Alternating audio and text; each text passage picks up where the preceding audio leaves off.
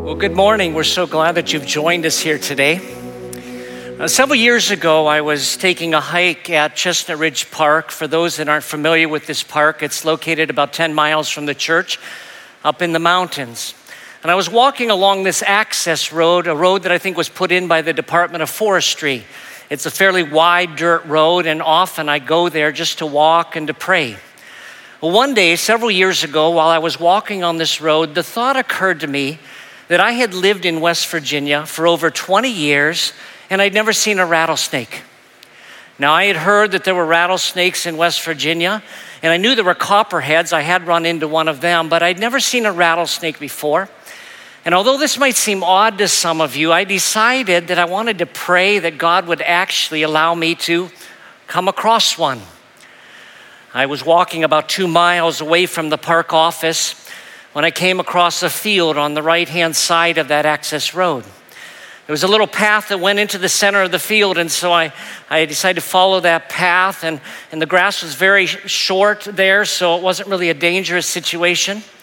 When I got to the middle of the field, I noticed that there were wood piles on both the left and the right-hand sides. There were piles of logs that were in various stages of decay, and the thought occurred to me that that would be a perfect habitat for a rattlesnake.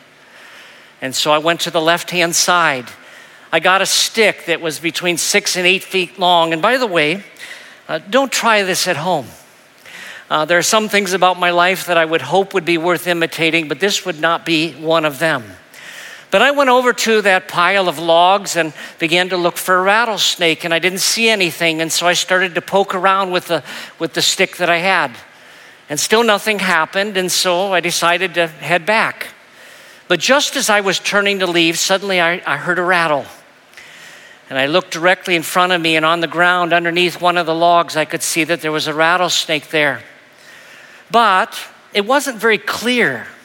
I couldn't see it very well because most of it was underneath the wood. And so again, don't try this at home. And I was 6 to 8 feet away, but I decided to prod it just a little bit. I wasn't trying to make it mad or anything. I just wanted it to maybe come out in the open just a little bit more. But when I poked the snake, it went actually underneath the logs, and so once again, I thought this was it. I turned to leave, and suddenly I heard another rattle. This rattle was to the left of the first one, and I looked over, and there was a huge rattlesnake there. I suspect it was the daddy. And this one really, really startled me.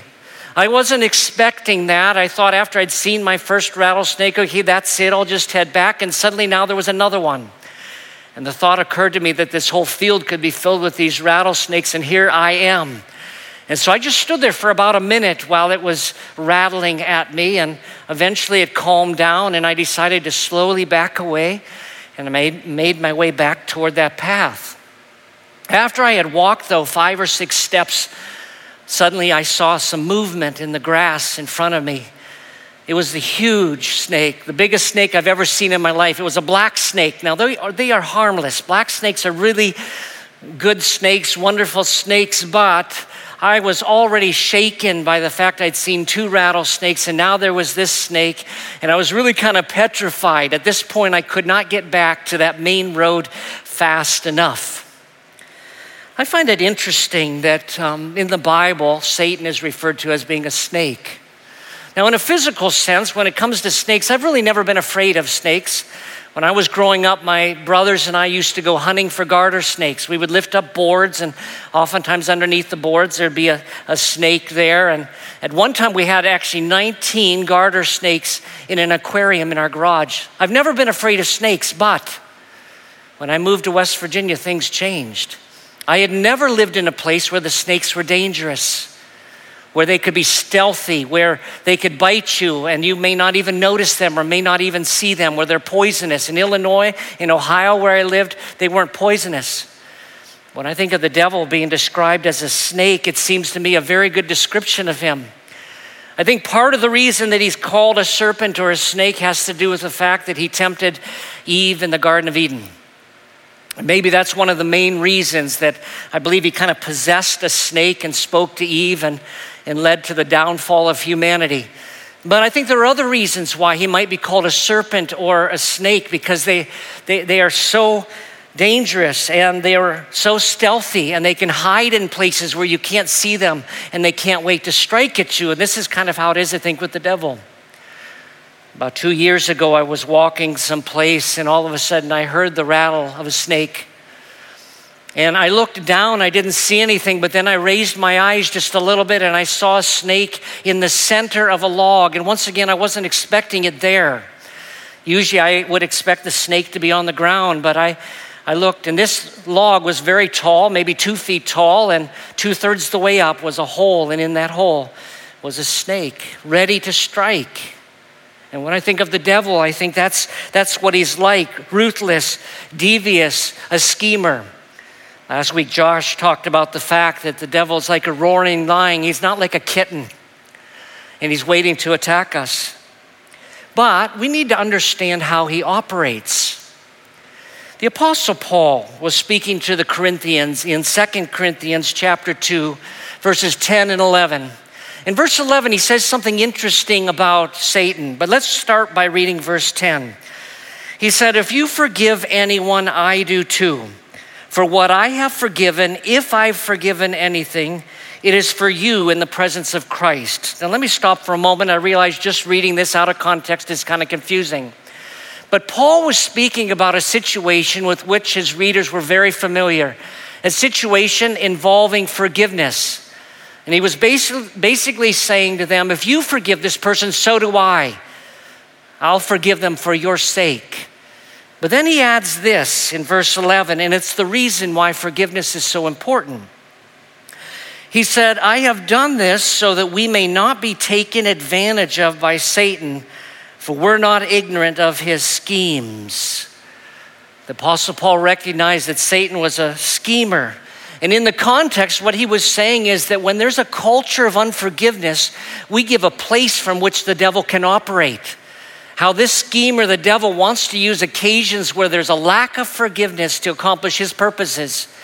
And of course, over the years, we've seen so many examples of this where somebody was unwilling to forgive somebody else.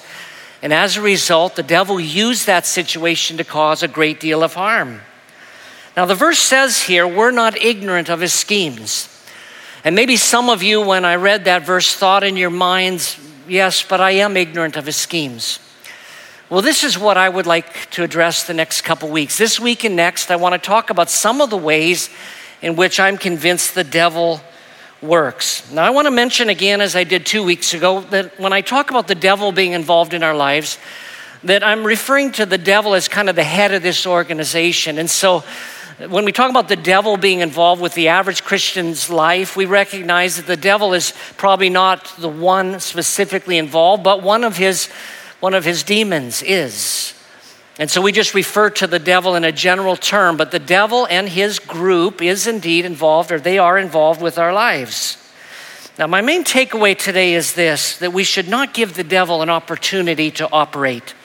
Don't give the devil an opportunity to operate. Now, I mentioned 2 weeks ago that the devil has no authority over those who are Christians, but he does indeed have power, and he does indeed take advantage of situations. This takeaway comes from Ephesians 4:26. Let me read it for you. Paul wrote, "Be angry and do not sin. Don't let the sun go down on your anger, and don't give the devil an opportunity." Be angry, don't sin, don't let the sun go down on your anger, and do not give the devil an opportunity. Anger, just like the subject of unforgiveness, provides a context that when we hold on to it, the devil can operate. This word opportunity here is translated a foothold in some translations of the Bible. It refers to a place from which the devil can operate. And so the apostle was saying, you make sure when it comes to anger and when it comes to unforgiveness that you do not give the devil a platform, a place from which he can operate, because we recognize that's what he wants to do. He wants to take advantage of situations like this to cause harm, and he oftentimes does it through us. Now, Jesus recognized this. In Luke chapter 4, we read about the temptation of Jesus. The last verse in this section related to Jesus' temptation. In Luke 4 and verse 13, we read, "After the devil finished every temptation, he departed for a time." Excuse me, I lost my place here for just one moment. He departed for a time. What I want us to understand is that the word time in this context does not mean time as in just another time. In other words, what he was saying was that the devil would come with another opportunity. I think sometimes we think that the devil only tempted Jesus at the beginning of his ministry. Like he tried to get a hold of Jesus before he began his ministry, and that was it. Then he left Jesus alone. But that was not the case. He was looking for more opportunities. This word opportunity, or this time here, is the word kairos. It means a particular opportunity that you have to operate. And the devil would look for times in Jesus' life where he could get in there and take advantage of the situation, like perhaps when maybe Jesus was afraid of something, or when Jesus was tired, or something like that, where the devil would suddenly be right there trying to take advantage of that situation. I'm encouraging us today not to give the devil an opportunity to operate. Now this week, I want to talk about two specific ways in which the devil often operates, and then next week, I want to talk about three more. The first way in which I'm convinced the devil operates is through deceit. Satan and his demons are liars. He loves to lie, and he does so in ingenious ways. For example, when you think of the temptation of Eve in the Garden of Eden, Satan, in that occasion, did a lie, a bold-faced lie he told to her, but also he told a partial truth, which oftentimes that's what the devil does. He interjects partial truths into the conversation. And so as the conversation unfolded between the devil and Eve told the devil, well, I'm not allowed to eat from this tree in the middle of the garden because in the day I eat of it, I will die. And Satan looked right at her and said, you will not die. It was a bald-faced lie. When Adam and Eve ate from that tree, death came into the world at that point. But then the devil added something. It was a little bit of the truth. He said, God doesn't want you to eat that because the day you eat of it, your eyes will be opened and you'll know the difference between good and evil. And that was something that was attractive to Eve, and it was something that was actually true. I'm reminded even with the temptation of Jesus that the devil quoted scripture, and that's what he does. Jesus was talking about the devil in John 8 and verse 44. He was speaking to the religious leaders, and he had these harsh words to say. He said, you are of your father, the devil, and you want to carry out your father's desires. He was a murderer from the beginning and has not stood in the truth because there's no truth in him. When he tells a lie, he speaks from his own nature because he is a liar and the father of liars.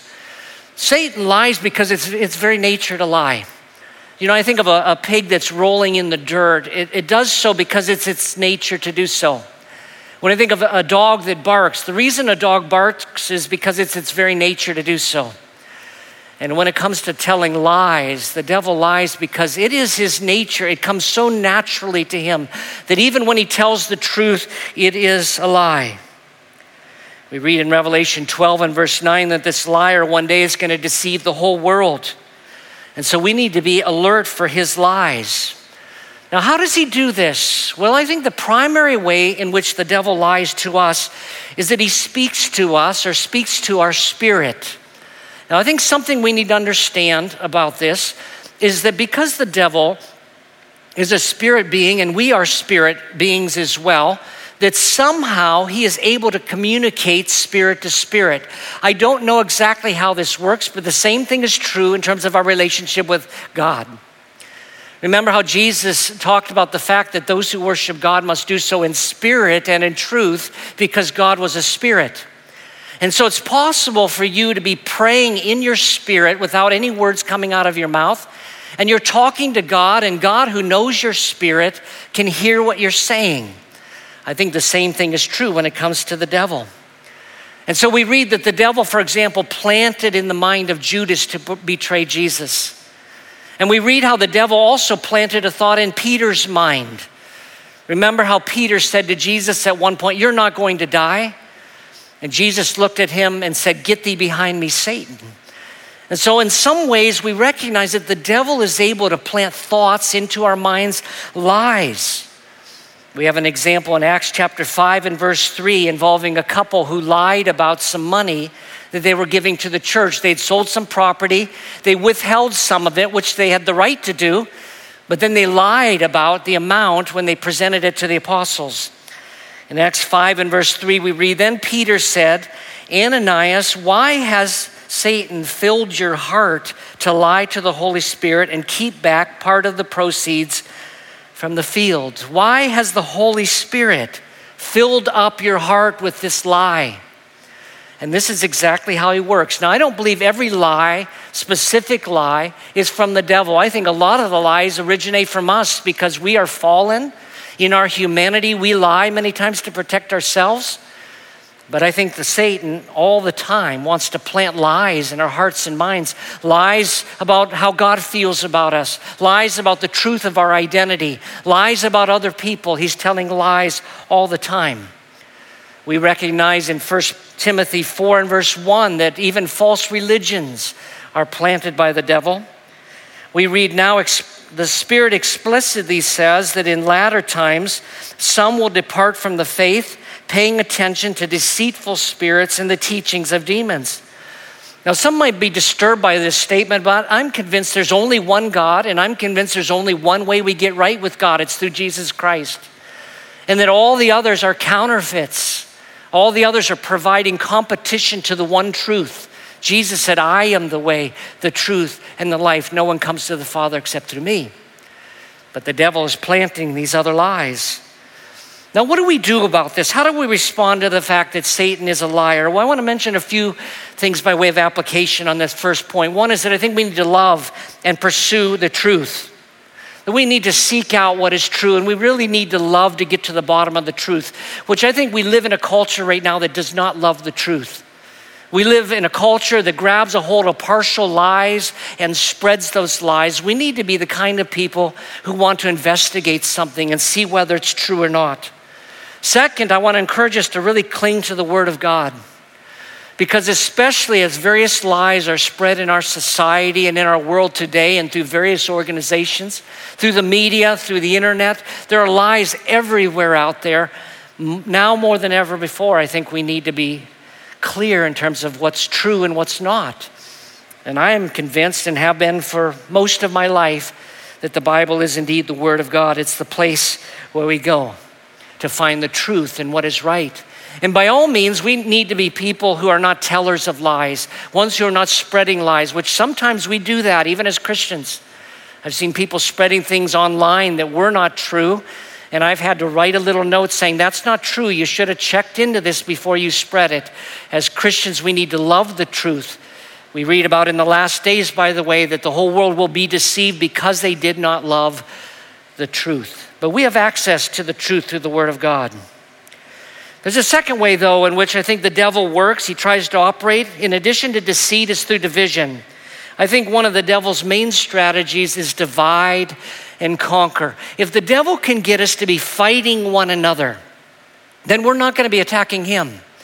If he can get us all fighting against one another, we're not going to be about the mission that God has given to us. I wish I could raise this question and see everyone raise their hands, but the question would be this: how many of you have been part of a church that experienced a church split? So many of us as Christians have been part of a church where there was a church split. This is one of the devil's main tactics. And we don't recognize that oftentimes the devil wants to work through even other Christians to divide the church, to plant seeds that aren't good. I have been aware of situations in churches where they actually divided over things like the color of the carpeting or the color of a room, the paint. And people don't realize that the devil's behind this. Didn't Paul say that our struggle is not against flesh and blood? It's against principalities and powers. And you realize that the devil works through other people to accomplish his purposes.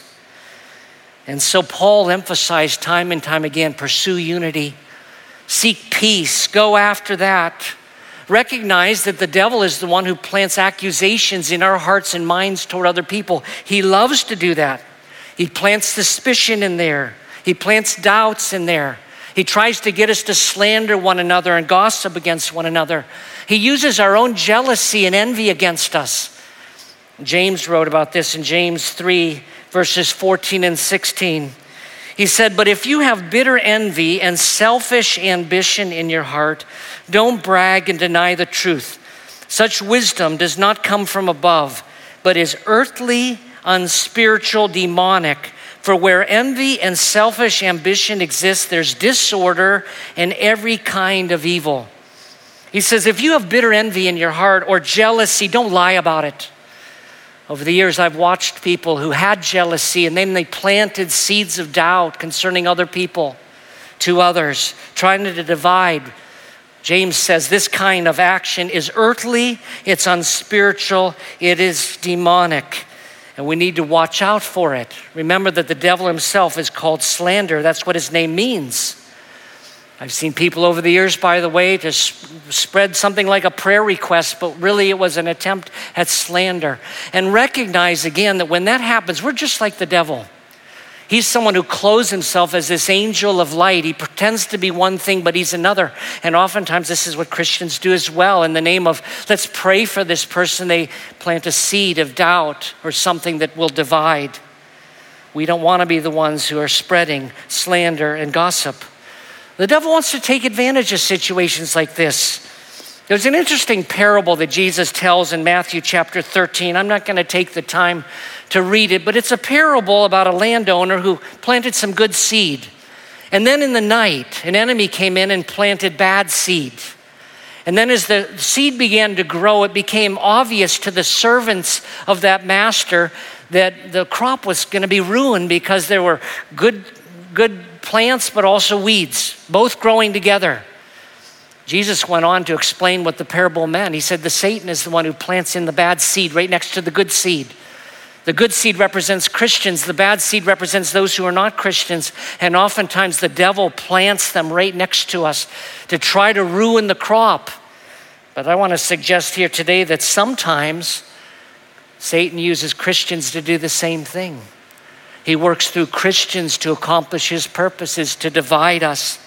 And by the way, I think this applies not just to churches. I think anywhere where God's kingdom is being advanced, things like Christian schools and other places, I think the devil wants to use people to plant division. And I just want to encourage us to make sure we're on the right side. I mean, when I think of this example, I think of the kid who's playing football and he catches the ball, but then he runs to the wrong field position. He runs and scores a touchdown for the other team. And sometimes Christians are scoring touchdowns for the other team because the devil is using us to spread division. Now today, by way of application, I want to suggest I've suggested two ways in which the devil works. Number one is that he's a deceiver. He spreads lies. He spreads lies about what's good and what's bad, what's right and what's wrong.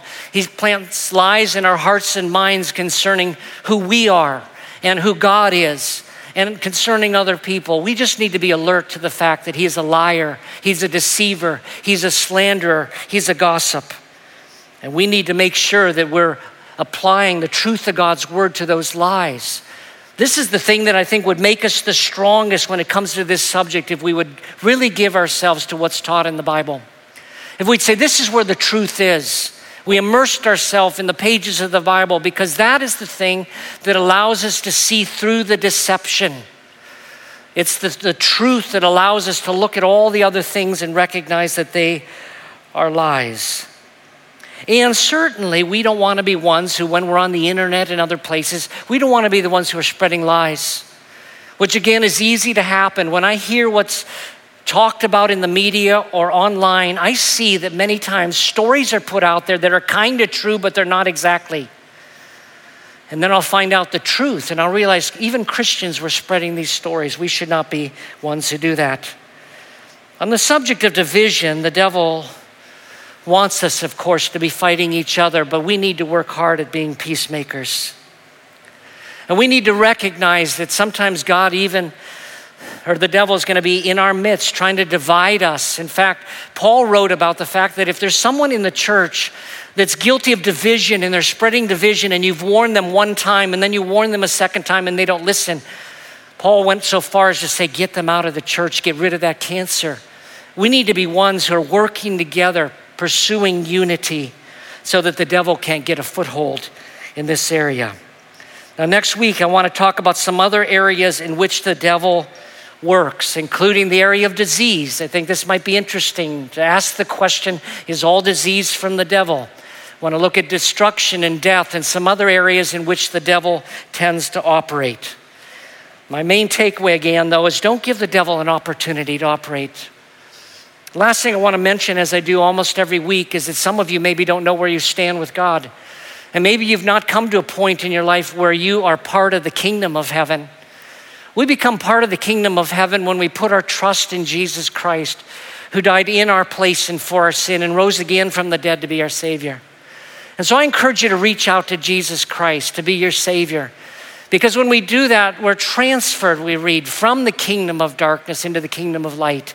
We become part of Christ's kingdom and we begin to serve him as well. So if you've never done that, I encourage you to put your trust in Christ. And if you'd like to know more about that, just contact us and ask us for information about how to begin a relationship with God. Let's pray. Father, thank you that you are greater than our enemy.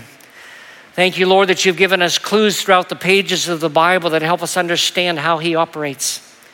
And I pray, Lord, you'd give us a sensitivity, oh Lord, to see when he's at work, to have eyes to see how he wants to divide us, how he deceives us, how he tells lies, Lord. And we want to be people of the truth. And we want to be people who seek peace and pursue it, as Peter wrote. So give us the grace, I pray, to apply these things to our lives, I pray. In Jesus' name. Amen.